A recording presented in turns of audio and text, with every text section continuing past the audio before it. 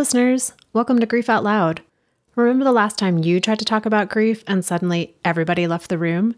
Grief Out Loud is opening up this often avoided conversation because grief is hard enough without having to go through it alone. We bring you a mix of personal stories, tips for supporting children, teens, and yourself, and interviews with professionals in the grief world. Platitude and cliche-free, we promise. Grief Out Loud is hosted by me, Jana DeCristofaro, and produced by Dougy Center, the National Grief Center for Children and Families in Portland, Oregon.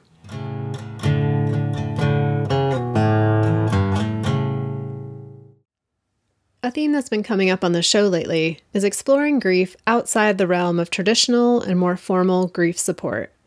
These are opportunities for expression that go beyond just sitting and talking about our feelings.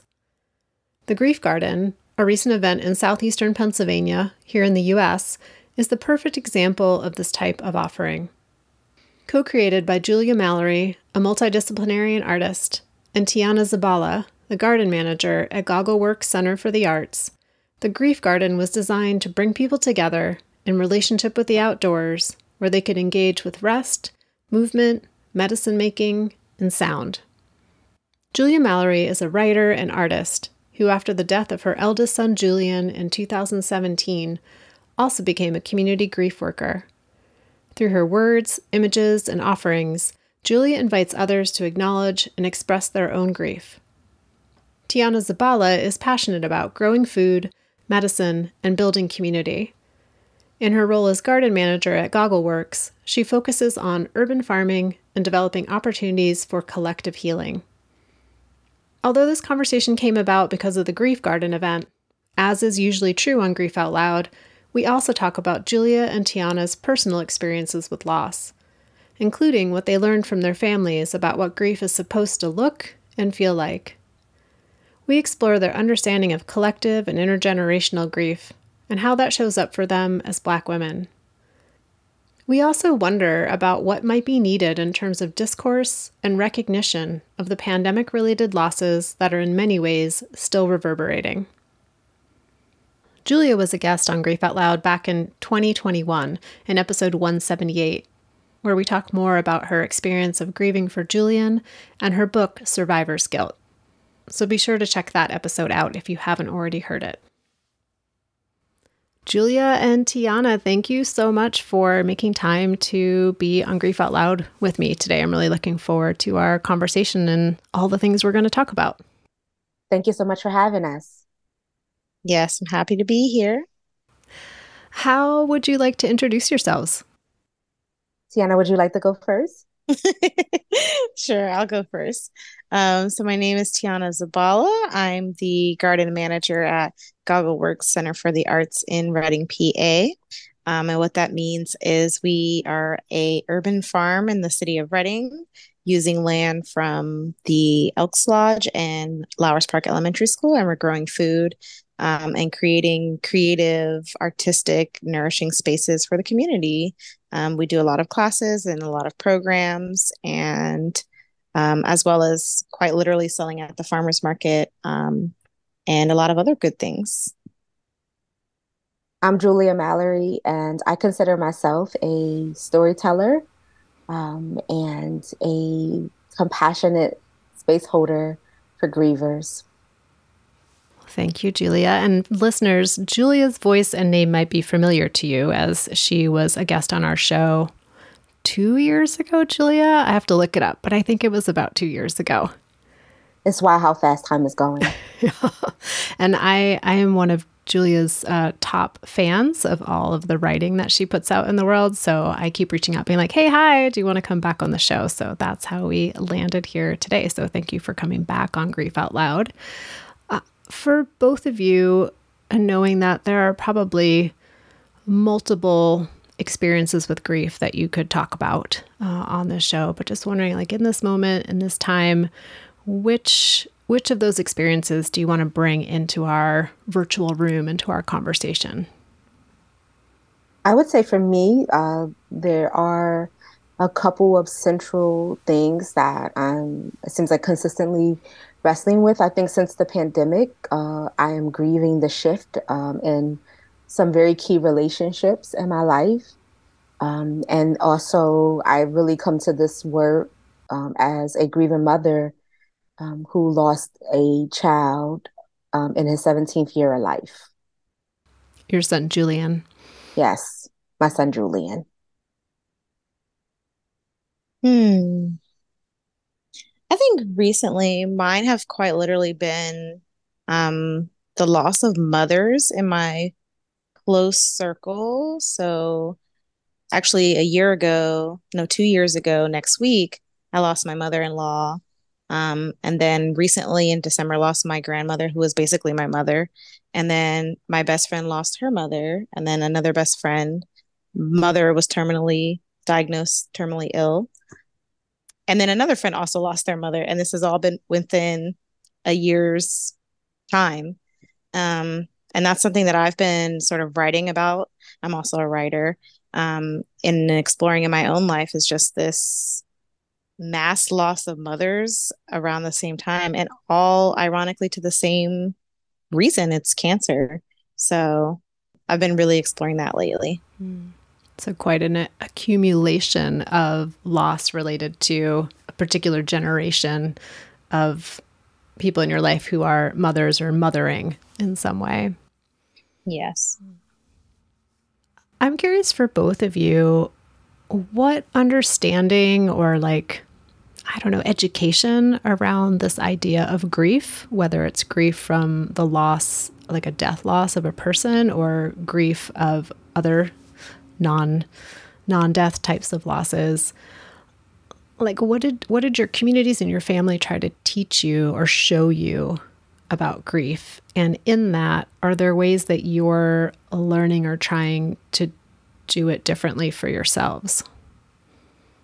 Um, it's so funny because I saw this question and wasn't really sure how I would answer it today, but I am thinking about, in some ways, I honestly, I remember the first time that a caregiver had to share with me that someone died, someone had transitioned. And I'm remembering I'm like in the fourth grade. It's my dad, and he is telling me that my great grandmother, who I'm named after, has transitioned. But he tells me like after I come home from school because he did not want me, I guess, to be sad about it. And in some ways, I think, I mean, was that probably the appropriate thing to do? Possibly. It also could have been an appropriate thing to do to maybe tell me in the morning and then maybe I stay home and then we process it together as a family. Not judging my dad in the way that he handled it, but I think now in hindsight, I'm also thinking how that could have taught me early on that sharing that type of information or loss is something that people have to be protected from. And I don't know why I'm drawing that conclusion in this moment, but I do also think about losing my dad several like about 3 years after that incident. And now as an adult, after Julian's death, I know that I did not process I did not process my dad's death at all, and would have needed more support and prompting to do that. And so I think my family, on one hand, definitely showed me how important it is to come together for people in their loss, how important it is to have those funeral rites and rituals. That part is very clear to me, you know, how there could be a week to 2 week long process of tending to folks, preparing for the funeral, you know, what you do in between, any travel, sitting with grieving folks, cooking for them, showing up for them financially, what you do after the loss, you know, so gathering together, having a repast. And then in my family, there's like the repast after the repast. In those ways, I have a very clear idea of how community and family is supposed to come together around the loss. But then there's kind of this thing that happens where we do find ways to kind of lift up folks, but it's a lot more subtle. It's a lot more subtle. And I think one of the struggles is wanting to be maybe in continued conversation and trying to find the appropriate time to maybe connect with other people around those losses. But as a young person in hindsight, I'm just thinking of these two very distinct instances and how that definitely shaped my relationship to grief. And it was Julian's death that very much made it clear to me that if I did not process his loss, that I would not recover, like quite frankly, that if I did not process it in real time and give it immediate attention and tending to, I would not recover. So I think I got very interesting lessons around it and some that I'm still learning and trying to make sense of. Julia, as you're talking about it, I was thinking that this idea of like your dad waiting till you came home from school and like, and sensing that as like all good intentions to maybe, you know, help protect you in some way or shield you in some way from the intensity of that loss. And how, if I'm hearing you correctly, almost like that can get a little internalized as over the long term, I also need to shield myself or protect myself from maybe feeling or experiencing or sensing into this grief. And that, you know, your community shows up, your family shows up very immediately with that tangible, like we're cooking and we're helping people out and we're coming together as community. But there's not as much of an understanding of like, well, what do I do as myself with this loss? Right. How about you, Tiana? What are your thoughts on this? Yeah, when I read this question, I thought more of particularly I feel like my educational grief was through my grandmother, um, in the way that my grandmother lost a 15-year-old daughter, my Aunt Elena, when my grandmother was probably maybe 26. She was very young when she had her. By the time I, was born into life, this had happened maybe 20 plus years ago. And it was something that my experience with grief was that it was not talked about. It was non-existent. I just knew that this person had existed in my family at some point, and that was it. And it wasn't until I was in my 20s when there were some character traits that my grandma had that I just didn't particularly care for. So I talked to my uncle about it, and he shared with me that after my grandmother lost her daughter, everything changed. And it was there was no grieving, is what my uncle's exact words were. There was no grieving. There was no talking. It was just moving on from it, right? Moving on in quotes. And my grandmother, even with us as grandchildren, there was a photo of my aunt up, and she spoke about her if you asked about her. But her way, she just never brought it up. Later in life, my grandmother, I was 12 when she lost her father, my great grandfather, who I had a relationship with. And that was my first experience with a loss of a human being.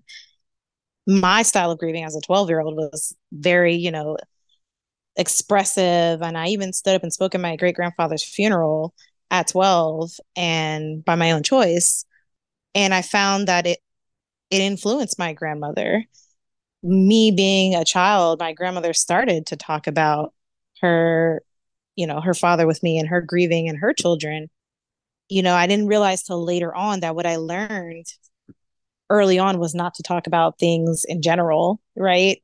Not to express things in general. And it was all really related to grief.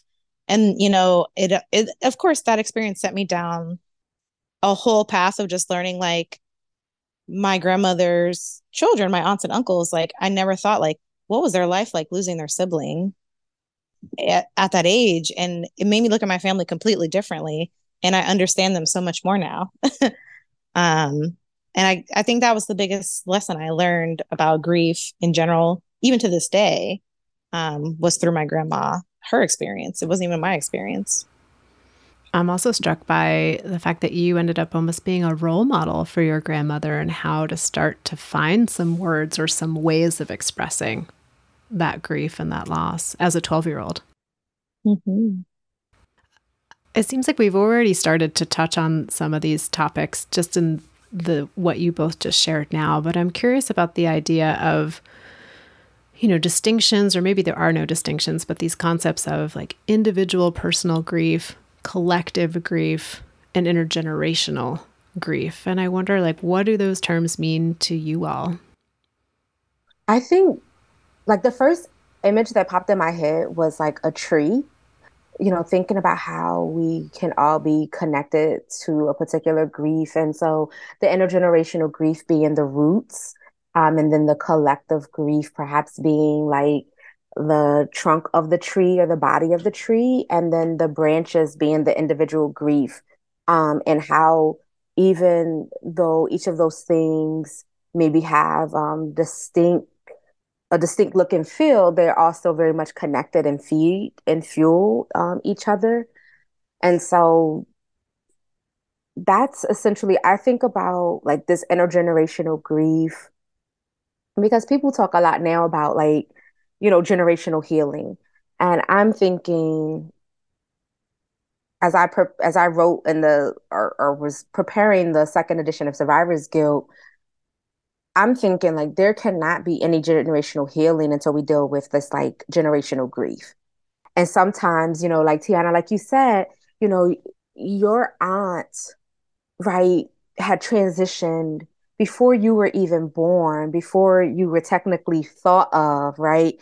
And yet, such a substantial loss has already had incredible impact. And the thing is, the grief is already, it has already impacted your family so significantly, and you only see the outcome of it, but you don't know the source of it. You don't know the root of it, right? You're just one of these branches connected, trying to figure out, like, why is this tree swaying a little bit? Or, why do some of these branches, why they're not bearing any fruit?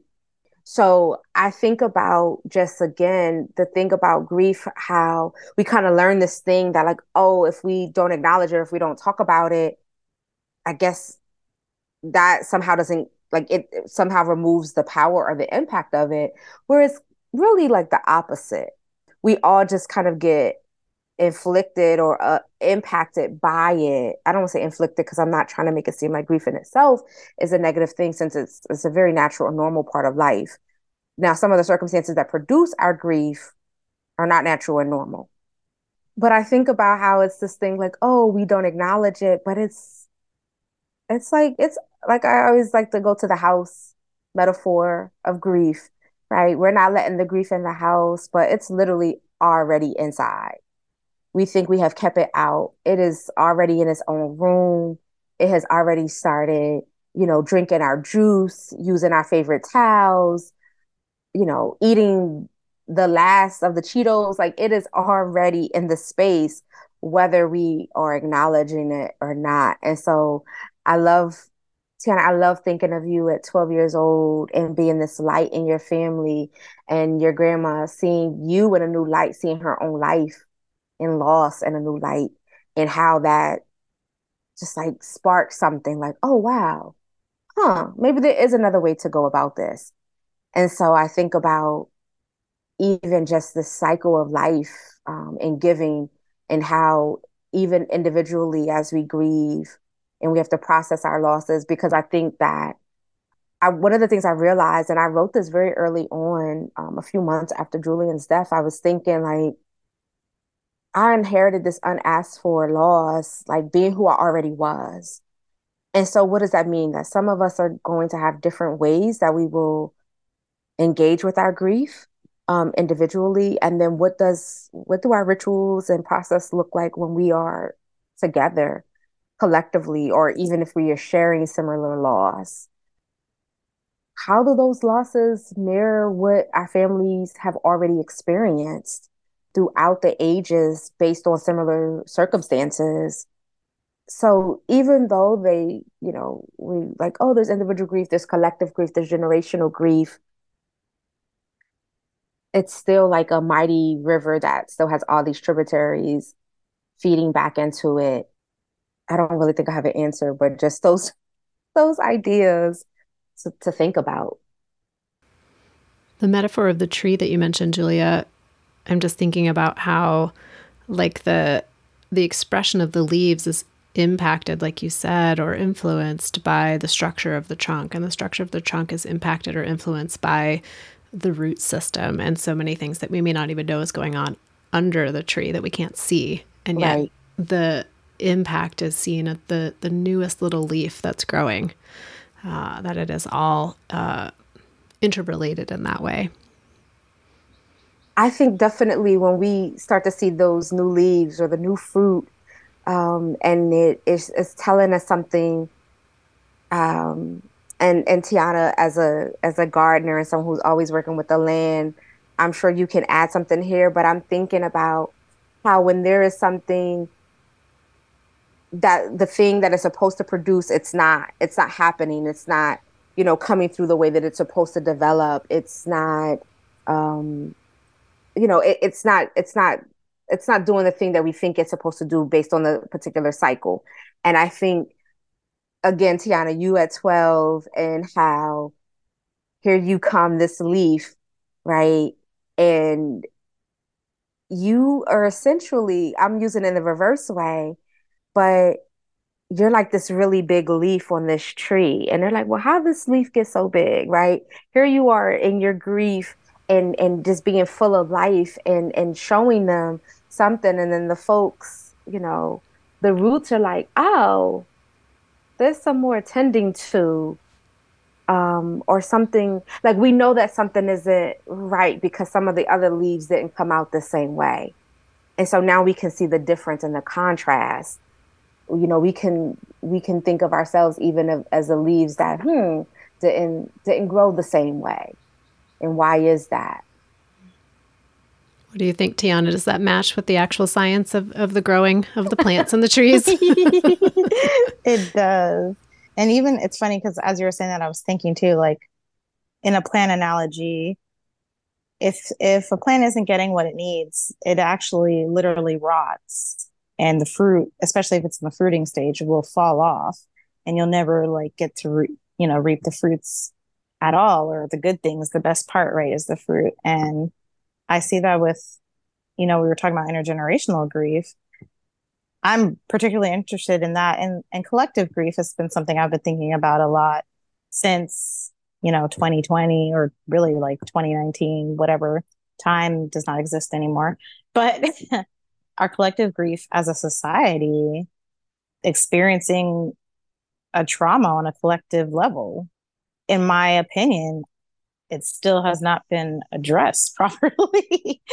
Right? A lot of us are still healing from that. Whenever I talk to someone about the time period of 2019 to maybe like 2022, people are like, I don't even remember what happened during that time.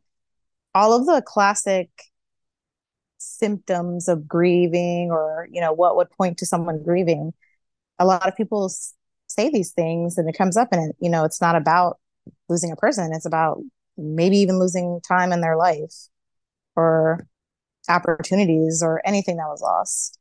Particularly for me, I always feel like I experienced I hate to say the pandemic because I don't know if it's over or not, but I feel like I experienced the pandemic differently than a lot of people because I never stopped working. And I was also a manager during that time. So a lot of people were laid off during that time. And for me, that's a big thing that triggers grief, losing your source of income, losing your life sustenance. And that was something that I was really concerned about, the impact of that and the grief that people experience from that. And I guess what I'm trying to do now in the position I'm in is find opportunities for that collective healing, which thankfully Julia brought one to us with the Grief Garden. I really appreciate what you said, Tiana, about how even though, the pandemic is something that on some level impacted everybody and impacted certain groups of people and certain people in many more levels maybe than other folks, right? Like it wasn't an equal distribution of impact of the pandemic. And how little discourse there seems to be about the global collective community impact of that, right? That it affected us all individually, but what does that mean for how it affected us as family units, community units, neighborhood unit? Like, there's just not that much discourse. And as you were talking, I was thinking, I wonder if there's something about collective experiences that require more time and distance to speak of in a more reflective way. You know, that it's hard to talk about it while it's actually occurring. But that's a different conversation for a different time. But just, yeah, thinking about that piece and that absence of. And, you know, you had mentioned that the event that you and Julia put together, the Grief Garden, that just happened recently as an attempt to like find some opportunity for people to come together as a collective to express and process both personal losses and community losses. So how did you all come up with the idea of the Grief Garden, and what did it entail? I want to just back up just really quickly to address some of what Tiana said in terms of our collective grief and the lack of possibly overall processing that has happened. And I sometimes I have to be honest, sometimes I really have this fear of what this delayed onset of grief will be like. And so part of, I think, also the dilemma is it is so much easier to attribute delayed grief to other things. And so there was even a point of time, probably roughly about a year ago, where there was this discussion about the way that grief was being pathologized, right? There was this discussion around prolonged grief.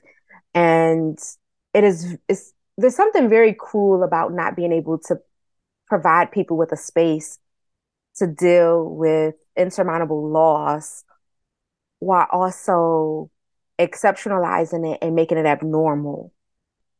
My concern is that maybe some of the same folks who have had different impact during the pandemic might also be some of these folks who will be pathologized because they have not been able to do what is expected of them in a grief avoidant society. And so to be quite honest, I'm not surprised by the lack of overall discussion and processing of collective grief, because we can see with the shift of the pandemic and even how those conversations changed very quickly early on, how it was, we're all in this together. And then it shifted to really singling out certain communities of people and blaming them for their own demise. I I still am hopeful of the folks that are still doing the tending to and providing compassionate space holding for folks that want to find ways to engage with their grief, recognizing that it's not going to look the same for everyone. And so bringing discussion around the grief garden, I'm thinking about part of the idea originated from another opportunity that I was in discussion for in 2021. And it was thinking about working in particular with Black women and doing something related to gardening or something related to the land. And so putting together this offering with similar ideas. And some of the feedback that I also got, because I was doing a lot of virtual workshops early in 2020, and then the very early part of 2021, to talk about grief. And some of the feedback that I've gotten from folks were, we really enjoyed this. Are there additional ways? Are there additional ways to process grief? Right? Not everyone necessarily wants to talk it out or write it out or turn it into a poem, or an affirmation. Are there other ways that we can hold space for grieving folks? And so I was thinking through different ideas. And also, I think the tree example kind of popped into my mind because I'm also thinking about just our relationship to the land and how that also impacts our grief, and also even how nature can be a site of healing. And so I was like, okay, doing something outside, but what if we gave people those other things to do? So maybe they don't want to talk about their grief, but maybe they want to like move their body and just like shake it out of their nervous system. Maybe they want to try herbal medicine to soothe their grief.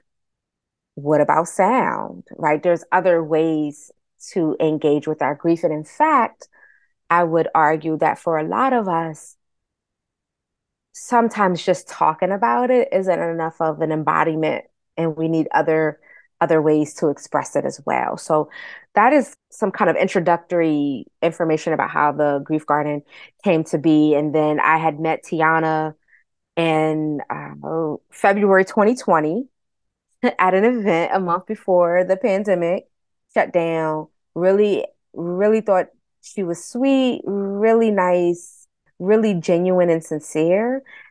And I was like, okay. I saw the work she was doing at the garden, and I was like, I'm going to see if she wants to collaborate on something like this. Because I think you really need some folks that are just very compassionate and generous, I think, to be able to do some of this work. And I thought Tiana would be incredible. So I reached out and it came together. That's a very quick answer, Tiana, but would love to hear your thoughts about it. Yeah, I was interested when Julia reached out to me because when we met at that event, I did buy Survivor's Guilt from her and I did read it. And it was one of those books that anytime it applied, I read it again. Anytime I felt like someone, usually it was related to someone losing someone, they needed it, I gave it to them, even though giving out books, it's kind of hard sometimes, but I did. And I remember one person in particular that I gave the book to was like just so grateful to read something that wasn't telling them what to do and wasn't telling them how to feel and telling them how to process it. And especially because Julia is a Black woman, I don't think I can actually say for sure I did not see a Black woman talking about grief openly, sharing experiences, sharing art. And then at that, if you've ever seen Julia in person, she is so bright and cheerful, and her style is like gorgeous colors and brightness. And I just found it such a lovely contrast to the heavy subject of grief that this person is so beautiful and bubbly and bright and helping people through what can ultimately be the darkest time of their life sometimes. So Survivor's Guilt will always be on my bookshelf, and anything else that Julia makes, I'm very excited that she continues to do this work because someone does have to do it. And it's also sacred work that I would say our ancestors and our living connected peoples in Africa are still doing this work. But here in the United States, we don't have access to that kind of sacred space or priestess or whoever would usually be conducting that. And I feel like Julia is that person for a lot of us, especially in our very digital age where a lot of that work is now translated digitally. And so I felt like it was just a good person to partner with. And she was bringing an idea that I was like, yes, we need this. And I have the space for it. So let's do it. So I'm very happy that it came together the way it did. Tiana, thank you so much. I mean, your words like nearly brought tears to my eyes. I'm so grateful to be able to do this work, and it's like really fascinating to me. I do think I appreciate your candor, even in the way that you express that appreciation.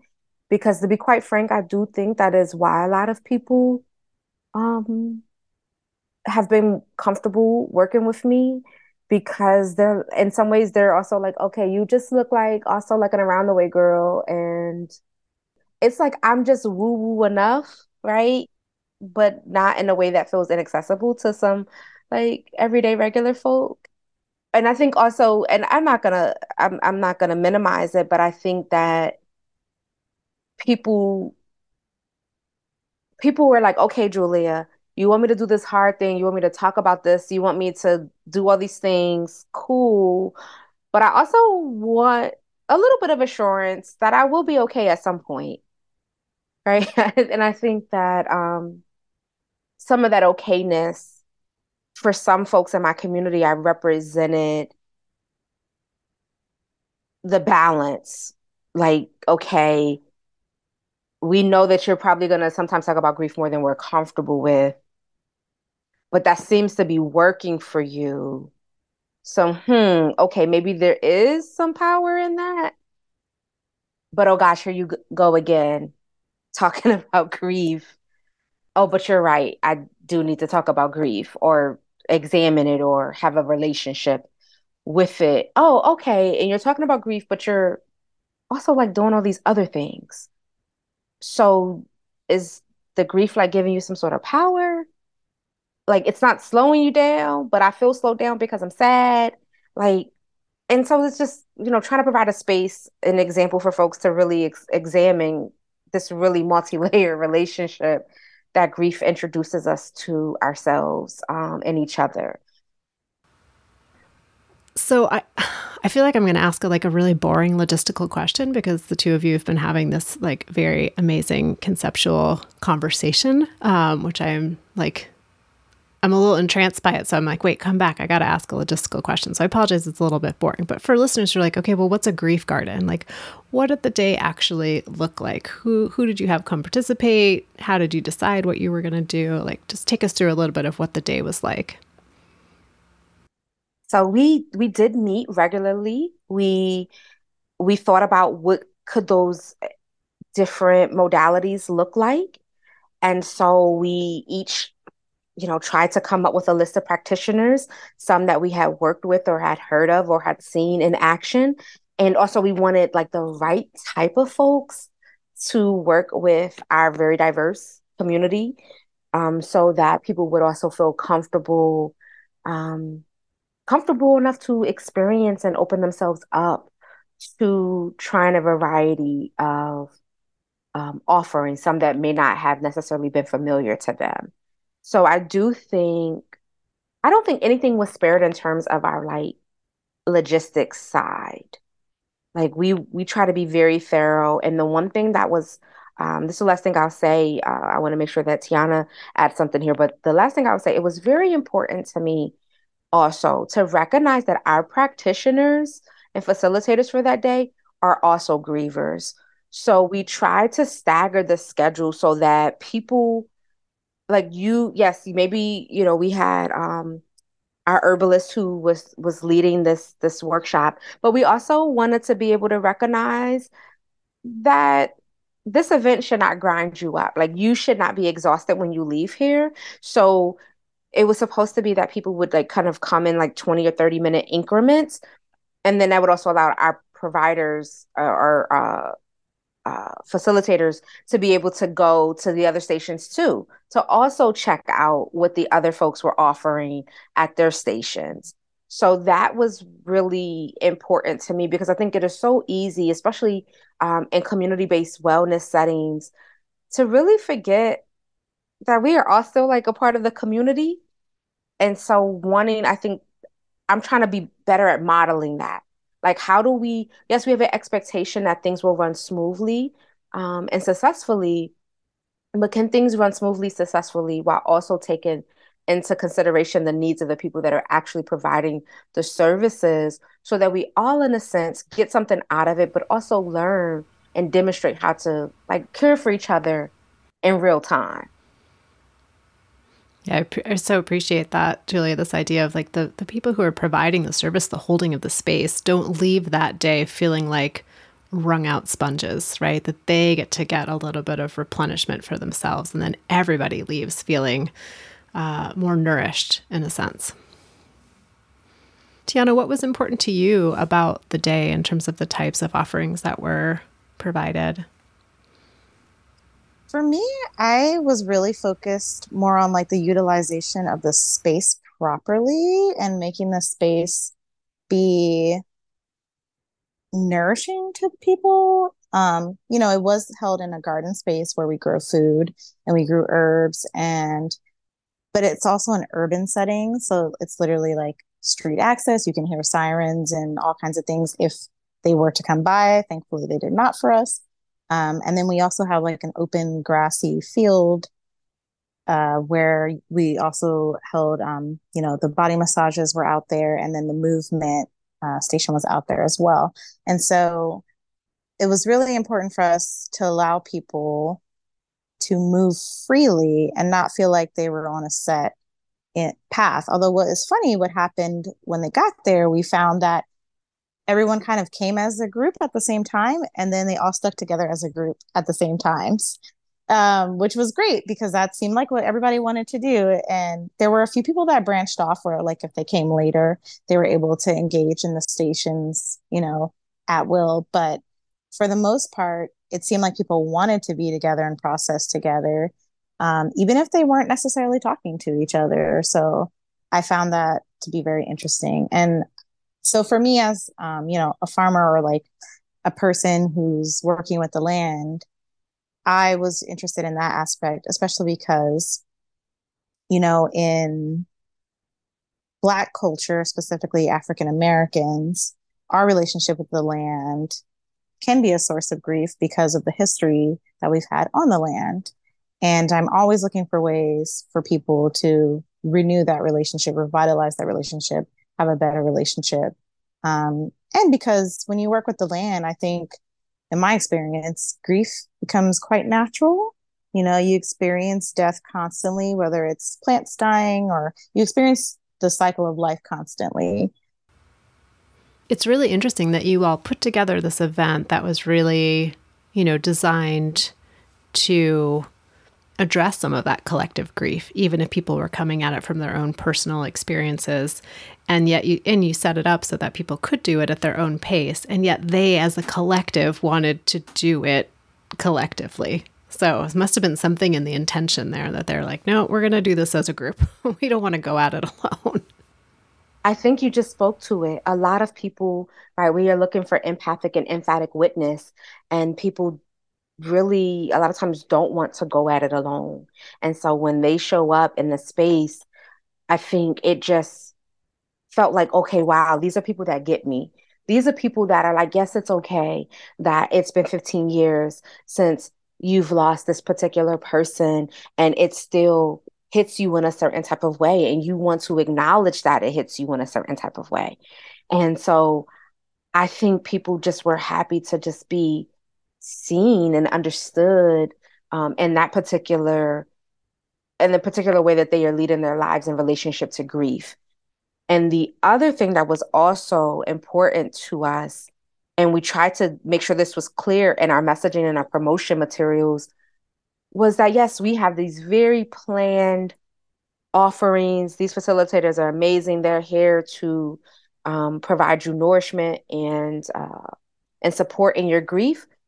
But we also wanted people to, if they wanted to just come and be in the space and not in particularly engage in a formal way, if they just wanted to come and be outdoors and let the sun shine on them, just sit in the garden and just watch, listen, cry, laugh, play, like eat food. Like we just wanted to try to get people into the space to really say ultimately that, hey, you are coming in a space where we see you and we acknowledge your loss and we affirm that it is okay to acknowledge it. And like, we're glad to be able to share this company with you. What comes next? I think the grief garden as a concept is something that I would absolutely love to continue to explore. I also as I told Tiana, I recognize that what that means, however, is that every garden won't be her garden, which was perfectly and wonderfully designed for an offering like this. And so how can I show up in planning and support, recognizing the unique ecosystem of a particular community in a variety of ways? And so I am right now planning because one of the things that we also offered in the Grief Garden, I did a guided collage workshop. Collage has been a very healing modality for me. And so I wanted to be able to offer that in the space. But what I'm what I'm working towards right now is in my local community, I'm going to have a community collage workshop with the intent that folks will come and create memorial collages to honor their loved ones. And I'm partnering with a local, it's called the Memory Garden. And it was started by Reverend James Lowes in about 2012. And it is a space where there are pavers with the names of folks who in our county who have died by violence.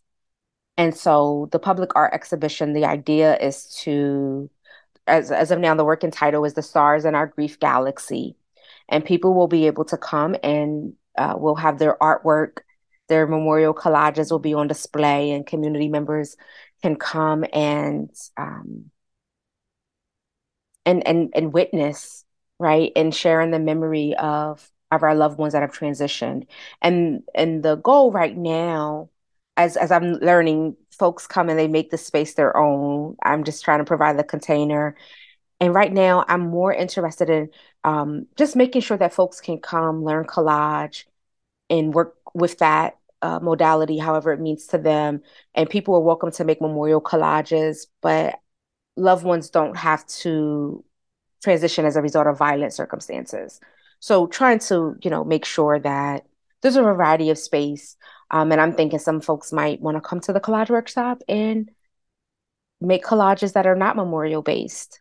So I'm preparing for that as well. That is kind of what's next for me. And Tiana, is there a way in which your experience with the Grief Garden is going to be kind of reverberating in the day-to-day work that you are doing and tending the land and tending the community around the land?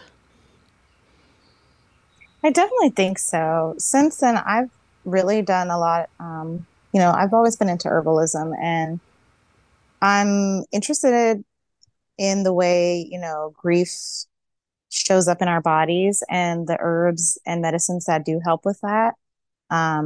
Particularly like tea blends that we can make. Even myself, I have a tincture called Good Grief, and it's synergistic herbal blend that helps support grief. So that's one of the ways. But really, I think I'm focusing on building positive community for people so that because it is when and not an if, people experience grief, they are more connected to people around them and have better relationships and maybe can be supported better. And that's work that I think I will always continue to do lifelong, even if I was done farming. Well, Julia and Tiana, I thank you for being willing to come on the show, for the work that you have done to create this offering, the Grief Garden, for the way that's going to continue to ripple out into your own personal work and into the work that you do with your community. So I'm just hugely grateful for your time and your energy and your creativity today.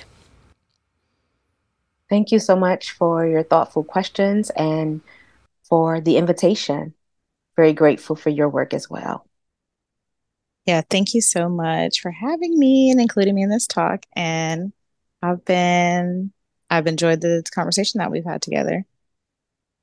And listeners, I will put a bunch of links in the show notes so you can connect to Julia's work, Tiana's work, the Grief Garden, and all the other ways to get connected. So yeah, thank you both again for being here. And listeners out there, I say it to you each and every single time, but thank you for being part of our community, for listening to the show, for sharing episodes with people that you think might be impacted in some way by the conversations that we're having here. If you are someone who wants to reach out to me to, tell me what the show means to you, or tell me about someone that you've connected with you think would make a fantastic guest, please email me at griefoutloud@dougy.org. That's dougy.org. That's also the main website for Dougy Center, where you can find all of our free downloadable resources like tip sheets and activity sheets, information about our local programming, and all of the past episodes of Grief Out Loud. I'm always excited to share that our show is sponsored in part by the Chester Stephan Endowment Fund. Thanks so much for listening. We hope you'll join us again next time.